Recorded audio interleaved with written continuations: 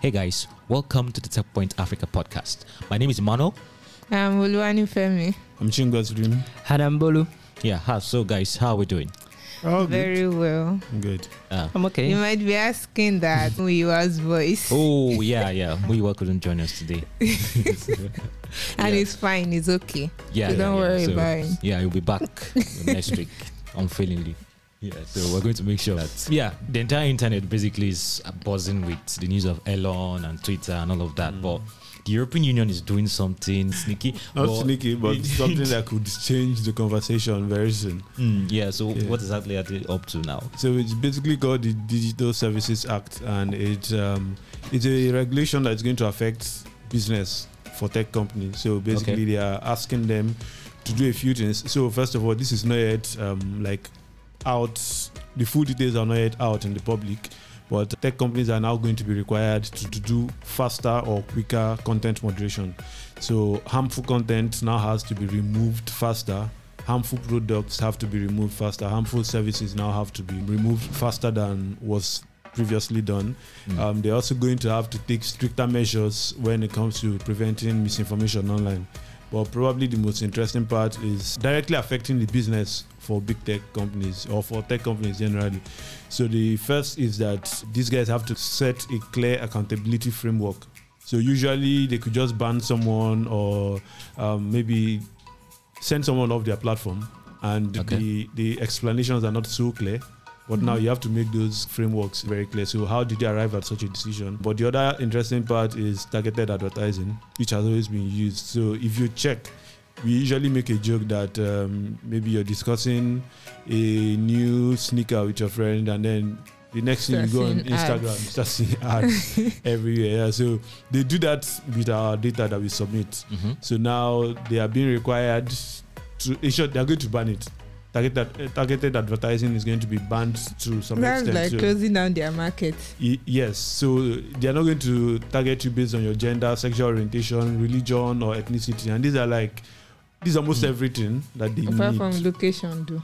Yeah, okay. I think they're still going to be. It's not yet very clear, but I think Okay. location is still going to be one of the factors they can use. But I mean, gender. Metrics. Even trying to think of what other metric they could be targeting you apart from location. Maybe your online browsing habits, like the site you visit.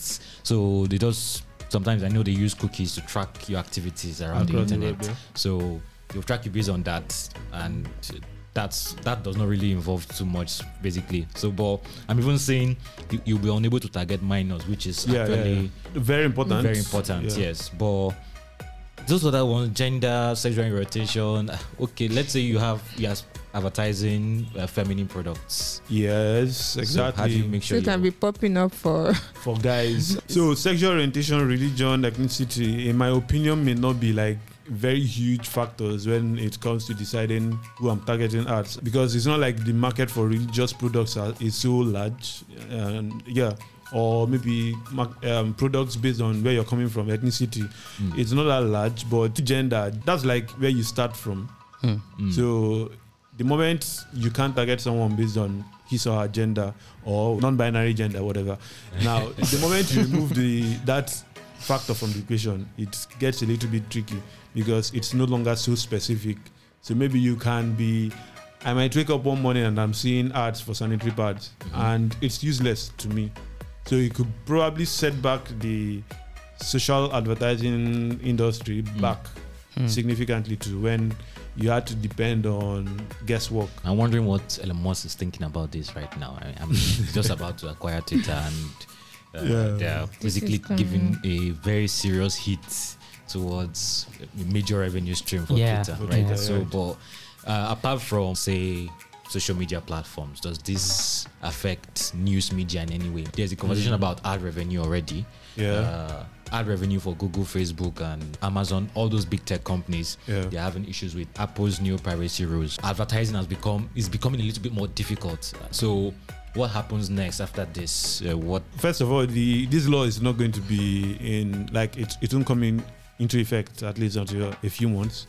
Okay. But let's just assume that it happens. How is it going to affect other advertisers? So I don't think much will change I don't think much will change because they still have more precise data that can be shared. Whereas, let's say a blog, for example, doesn't have that precise data. You don't have the machine, like the processes to gather that much data. You don't have precise data that you can sell on. But to a very large extent, big tech companies they still have precise data. Their advertising revenues, it will be hot. We can't say how much or by how much for now, but it will be hot. It will be hot. How significant is something we can't say yet. Interesting. I think I agree with Shingo's dream on that. Okay. Right? It's not as if you're okay. It's just like you're removing the adjective behind advertising. You're removing the adjective targeted. Okay. You're still going to advertise. They still have users on their platforms. They have people they are targeting. So to say, you get millions or billions. You get. So I don't know if it will tank their revenue. I don't think. Okay. Yeah. It could force them to consider other forms of advertising. And I think it opens up a whole lot of conversations around how these guys use your data. So with a report came out just recently that, and supposedly an internal document from Facebook, that Facebook doesn't know how to use its data. So basically they're overwhelmed. From Vice, right? Yes. So it looks like they are overwhelmed by the data that they are collecting. And it's interesting because these laws are expected to help them or to force them to comply to specific practices. Now, if they are unable to control how their data works, then that's probably going to affect their abilities to conform to these privacy regulations. Because the example that was used, or the analogy that was used around the data privacy issues, is that imagine your data being ink in a bottle, and then you pour it into a lake or into an ocean. You can't control where it flows. Now, the question the doc was asking is, can you gather the ink back from the lake and now redirect it to probably specific parts of the lake? So basically, it's casting a doubt on how Facebook, in particular, manages their data. So the lake in this instance, what would the metaphor be referring to? So it's not so clear, but it could be that they have a lot of data. Okay. Which ideally, so these privacy rules are saying you collect my data, you should be collecting it for a specific reason. Okay. So for example, you collect my phone number. Why are you collecting it? Possibly for 2FA authentication. That's all you can do with it.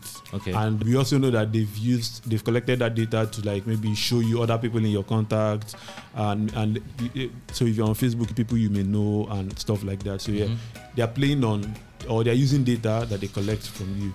So basically, this is going to require them to have a better, basically have a better, let's say, hold on how their data works. So if you're collecting, for example, let's use the previous example. If you're collecting someone's gender information, why are you collecting it? Okay. Do you just want to know how many men and women are on your platforms, or do you have other plans? So that means every data you collect must be for a specific purpose. That's actually one of the principles around data privacy. Every data you collect has to have a purpose. You can't just collect random and sometimes data. it might collect it with a particular purpose, then going on, then you devise another purpose for it. I think that is where Facebook has found itself now. That's interesting. While you were talking, I just found myself rooting for Nairaland again. There was this conversation that came up yesterday on Twitter, and what someone wants to acquire Nairaland for $150 million. So, but I went on Nairaland and I saw that this website is still really active, and you can actually place targeted ads on Nairaland. And so that was interesting. And I'm going to link to an article on our website about what Shenwan Shewa and Mark Zuckerberg have in common. Spoiler alert: Facebook and Nairaland actually started around the same time. So let us know what you think about the whole issue with data privacy and big tech, all of that. Okay, so talking about privacy and data and big tech, we're in the world of web. I don't accept. No, we're not in the world of web 2. Bolu, you have to. You almost said it. We're in the world of. No, we're not. We are not. We are not actually. So we are moving into it. Yes, we are. Hopefully, Hopefully, yes. And eventually. Well, eventually, I hope, because I think the way you're saying is like you should be deceiving yourself while it lasts. You see, the concept of decentralization is something that you cannot easily put together. Having organizations where there's no leader and everything is just working on smart contracts, and everybody votes for, okay, this is what will happen next, this is what will happen next. It's something that when I think about it, I'm like, will this really happen? But we've already seen it happen in different places. It's possible. Well, we might be entering the whole web. So whenever you guys talk about decentralization, I always think about history, and it sounds like the purest form of democracy. Yeah. But there's a particular reason why we went full circle and came back.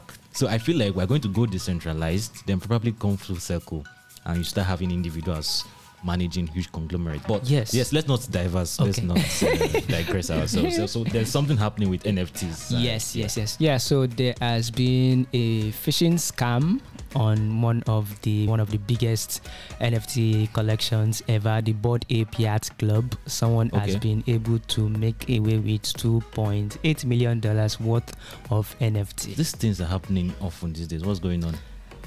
I think I'm hearing it is for me. I think it is it's something that has to happen for us to really figure out how this space will work, to figure out how to actually secure this space. And I think it's bad, but it's also a way of making progress when you think about it, because there was the Axie Infinity hack last month. Yeah. I think that was $625 million. Wow. And then the US government, I think to an extent, were able to track down where the hack came from. There are rumors that it came from North Korea. So in a way, it's a way to keep the space safer. So if these things keep happening, we keep knowing these are the things we need to look out for. This where we need to plug to know, okay, let's stop this from happening. Mm-hmm. So, but in the case of the Bored Ape Yacht Club, it was a phishing scam. So someone was able to get someone was able to access the Instagram account of the NFT collection, and then posted fake links for people to click. People clicked, and it took them, to a random website where they had to give access to their wallet, and the person was able to make away with so much NFTs. 91 NFTs in total that were stolen. So they hacked Web3 by hacking Web2. That's a wonderful way to put it. Okay. That's a wonderful way to... I was telling Precious about it, this afternoon, and I was quick to, say we said blockchain is not hackable.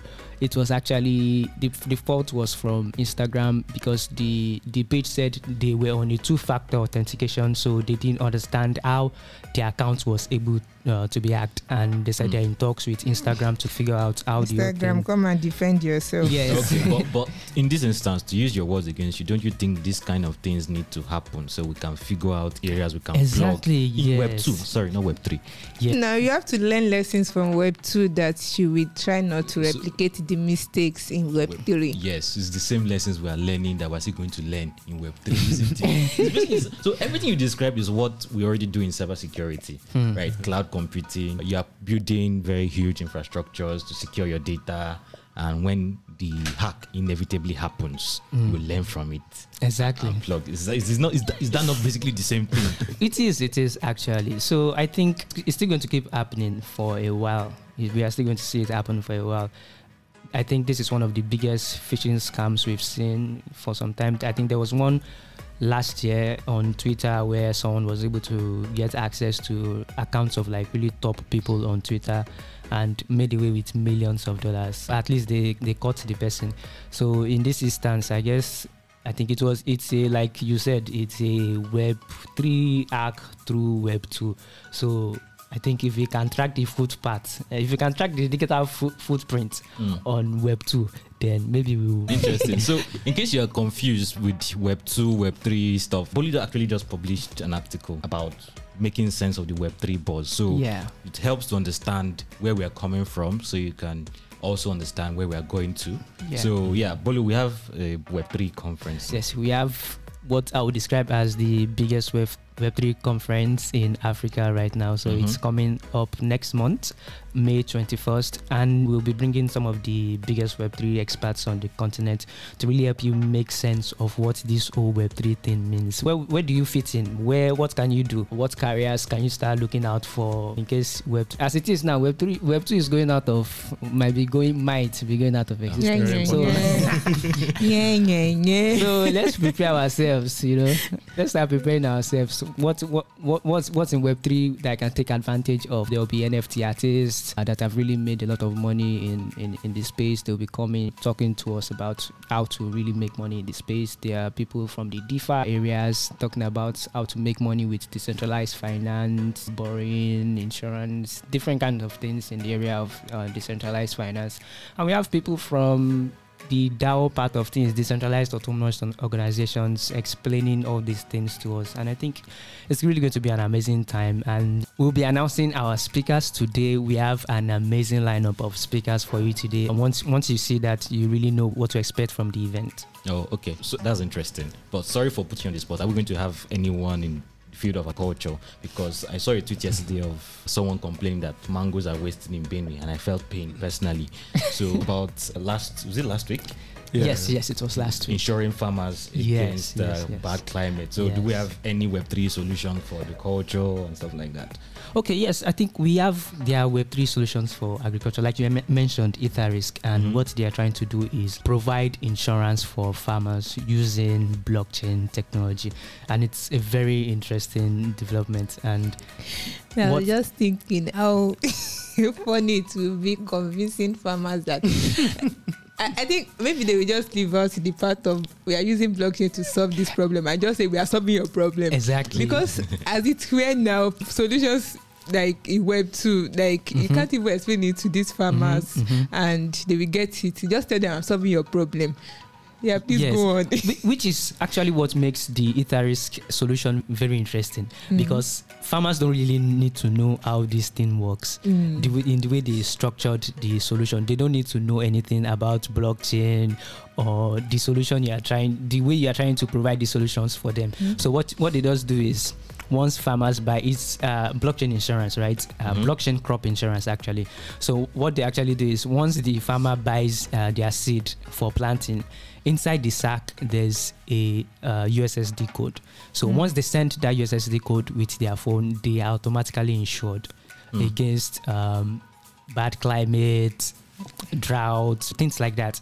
So once the farmer sends that, he immediately gets the geolocation of that farmer is then located. And then if it turns out that, okay, if you insure the seeds against drought, for example, the geolocation and satellite data confirms that, okay, this farmer didn't actually get rain, so he needs to be indemnified, and then they pay out the insurance money through his mobile phone that he used to send the USSD code. Interesting. Yeah. So there's a lot of tech going on behind the scenes. That's quite interesting. We're going to link to the story on this episode and kindly check it out. But one important thing, I think we have a hackathon going on, right? Yes. So if you have a solution to save the mangoes in Benue, yes, very important. I think Chimgozirim might even fund you. Chimgozirim loves mangoes. I will. Yeah. Okay, so how much? Why are you seeing this money? Chimgozirim has money. How much is up for grabs in the hackathon? Okay, up for grabs. Total cash price is $2,500. Okay, that's money. Spread the word. And yeah. Let's know what you think, and if you have any solutions that you think would be interesting for any sector. Trust me, the blockchain space is so big. So any solution you have, come to the hackathon and pitch. And if you're very, very curious about how this whole thing works, please just try and gain this knowledge. Don't worry about all the money Bolu was mentioning. I have to make money on it. Just come and learn. Okay, so yeah, that's quite interesting. Okay, so talking about agriculture and solving Nigeria's feeding or Africa's feeding crisis, Ghanaian agri-tech startup just raised an amount of money. Farmerline is the name of the startup, and surprised we are hearing about them. They launched since 2013. Wow. And they just raised $12.9 million in a pre-Series A round. Pre-Series A. Okay. Yes. What they are doing is interesting, actually. Right. So they help agribusiness know how to serve farmers. So agribusinesses are the ones that sell seedlings, they sell fertilizers, they just sell the products that farmers need. Farmerline has like an AI, a supply chain intelligence. I was tech. waiting for that. Yeah. I was waiting for either AI or blockchain. Right. Okay. Yeah, it is needed. So they have that tech that helps, like it has data of farmers, right? So it helps them to predict who needs what at what time he gets. So it knows where to target, say, fertilizers at a particular time, maybe fertilizers for cassava plant, right? So you know at which season this should go to where it gets. So the solution, merge data, that's the name of the solution. And sincerely, I think I love that, right? When agribusinesses sign up on their platform, they have access to this information and they know what to store, what to have in as their, what's it called? Inventory. In their warehouses, in their inventory, what they should stop producing and all. And it's nice.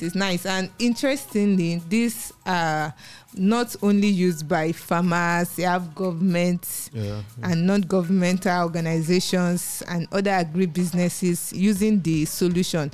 And because they make it available for third-party licensing, like it's used in 26 countries. Oh, they're not just in Ghana.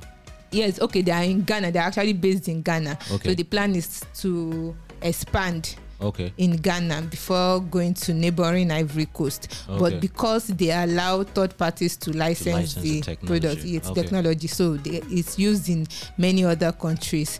And governments even use it. And it's interesting that this is coming to Ghana because the majority of agri-tech investment have mostly been going to Kenya. Talk about Apollo Agriculture and Twiga Foods, I believe. Even Etharisk. I just mentioned. Etharisk is in Kenya too. Yeah. It's in Kenya too. So it's interesting that this is coming to Ghana. And Africa is the thing about Africa having a lot of problems. And it's where there are problems that solutions come to, right? And agri-tech, aside fintech, I used to expect that agri-tech should get as much buzz as fintech is getting. You get because aside financial inclusion problem, agriculture is the next thing, and a hungry continent. It's not like we are hungry. No. We are hungry. Yeah. Okay, maybe it's the supply problem. It's a supply problem. But yes, we are producing, right? But I don't know where we got it wrong, but we are really producing. But we are still importing food. Yes, we are hungry. I agree with that. But still, that's what I'm trying to say, that agri-tech should get as much buzz as fintech is getting. And it should get as much investment as it is, because they are solving problems from people that are helping farmers to get their product to end users, to people, to investment tech in agriculture, to people that supply, say, tractor for rent and storage solutions as well. Exactly, storage, like warehousing, helping farmers to keep their. So I'm expecting that African agri-tech sector should get investment, a lot of investment, not people. In an ideal world, that will be that's what will happen. Yeah, so I actually understand why. I get why agri-tech doesn't gain as much attention as fintech or other flashy sectors. It's very hands-on. You have to be a bit more hands-on than a lot more hands-on, actually. Yeah, it reminds me of. You can't be somewhere else and then you're running an agri-tech startup, and a lot of the time, just providing an online solution may not cut it. Yeah, you also have to be on ground. Yes, because these people you are serving. Yeah, they're not exactly literate. For example, let's say, you're doing a tractor. I think I heard of a tractor sharing platform like a couple of years back. I thought it was an impressive idea.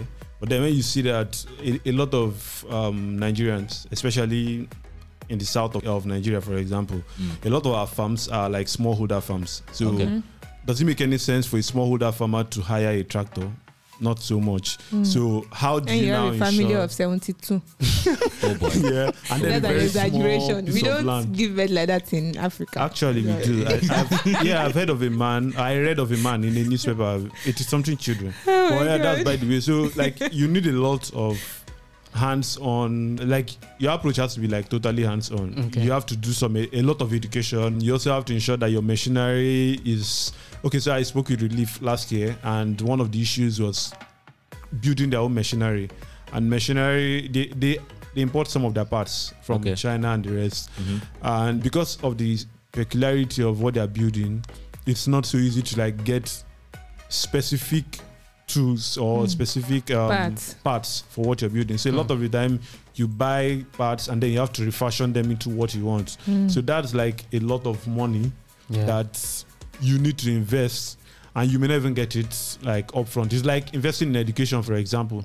Your future is in heaven. Exactly. Your reward is in heaven. Your reward is in heaven. You don't get to see you don't see like immediate 2 million people or immediate returns instantly. So so we'll never have people really. Do you think people will like really give agriculture attention anytime soon? Because it's harder to do.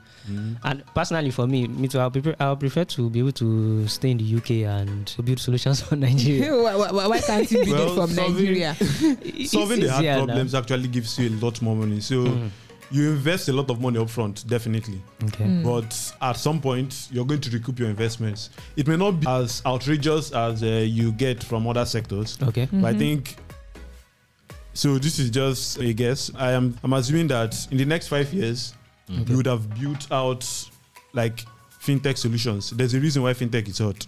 95% of payments are still offline and in cash. So that's like a very huge market.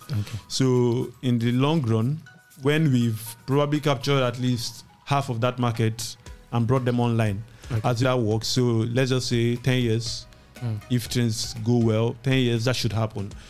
Then we can now focus on other sectors. And then the good thing is you make your returns. Founders, we've seen a lot of founders that are funding other founders. So they're making money from their businesses and are channeling this money back. So as we see more impacts in fintech and more returns in fintech, it can be channeled into other places. So fintech is the elder brother that will go and make money and bring back home. As it was money. Hopefully it does that. Okay, I guess there's a lot to unpack here, and there's so many moving parts in the startup space that one thing needs to work well for another thing to work. So if the agricultural side, the logistics and supply in that sector is solved, and financial services is solved, maybe e-commerce will become easier. Other sectors will be able to thrive. So building this tech to connect this tech, or building this tech to connect businesses with this user, all those other things. So interesting stuff. And that's been an interesting one. Are we missing anything? Did anything else happen? I don't think so. Okay, that's cool. So thank you for listening to this episode. Thank you for staying with us to the end. Don't forget, this is the TechPoint Africa podcast. You can reach us. You can give us feedback on podcast@techpoint.africa, or you can tweet at us with the hashtag TechPoint Africa podcast. But if you're listening to us for the first time, or if you've been listening to us for a while now and you've not been sharing, where can you find this podcast, Femi? Google Podcast, Apple Podcast, iHeartRadio, Spotify, Stitcher, and Podcast Addict. Muyiwa is not here, but we have to honor Podcast Addict. So thank you so much, and see you guys next week. All right, bye. Bye.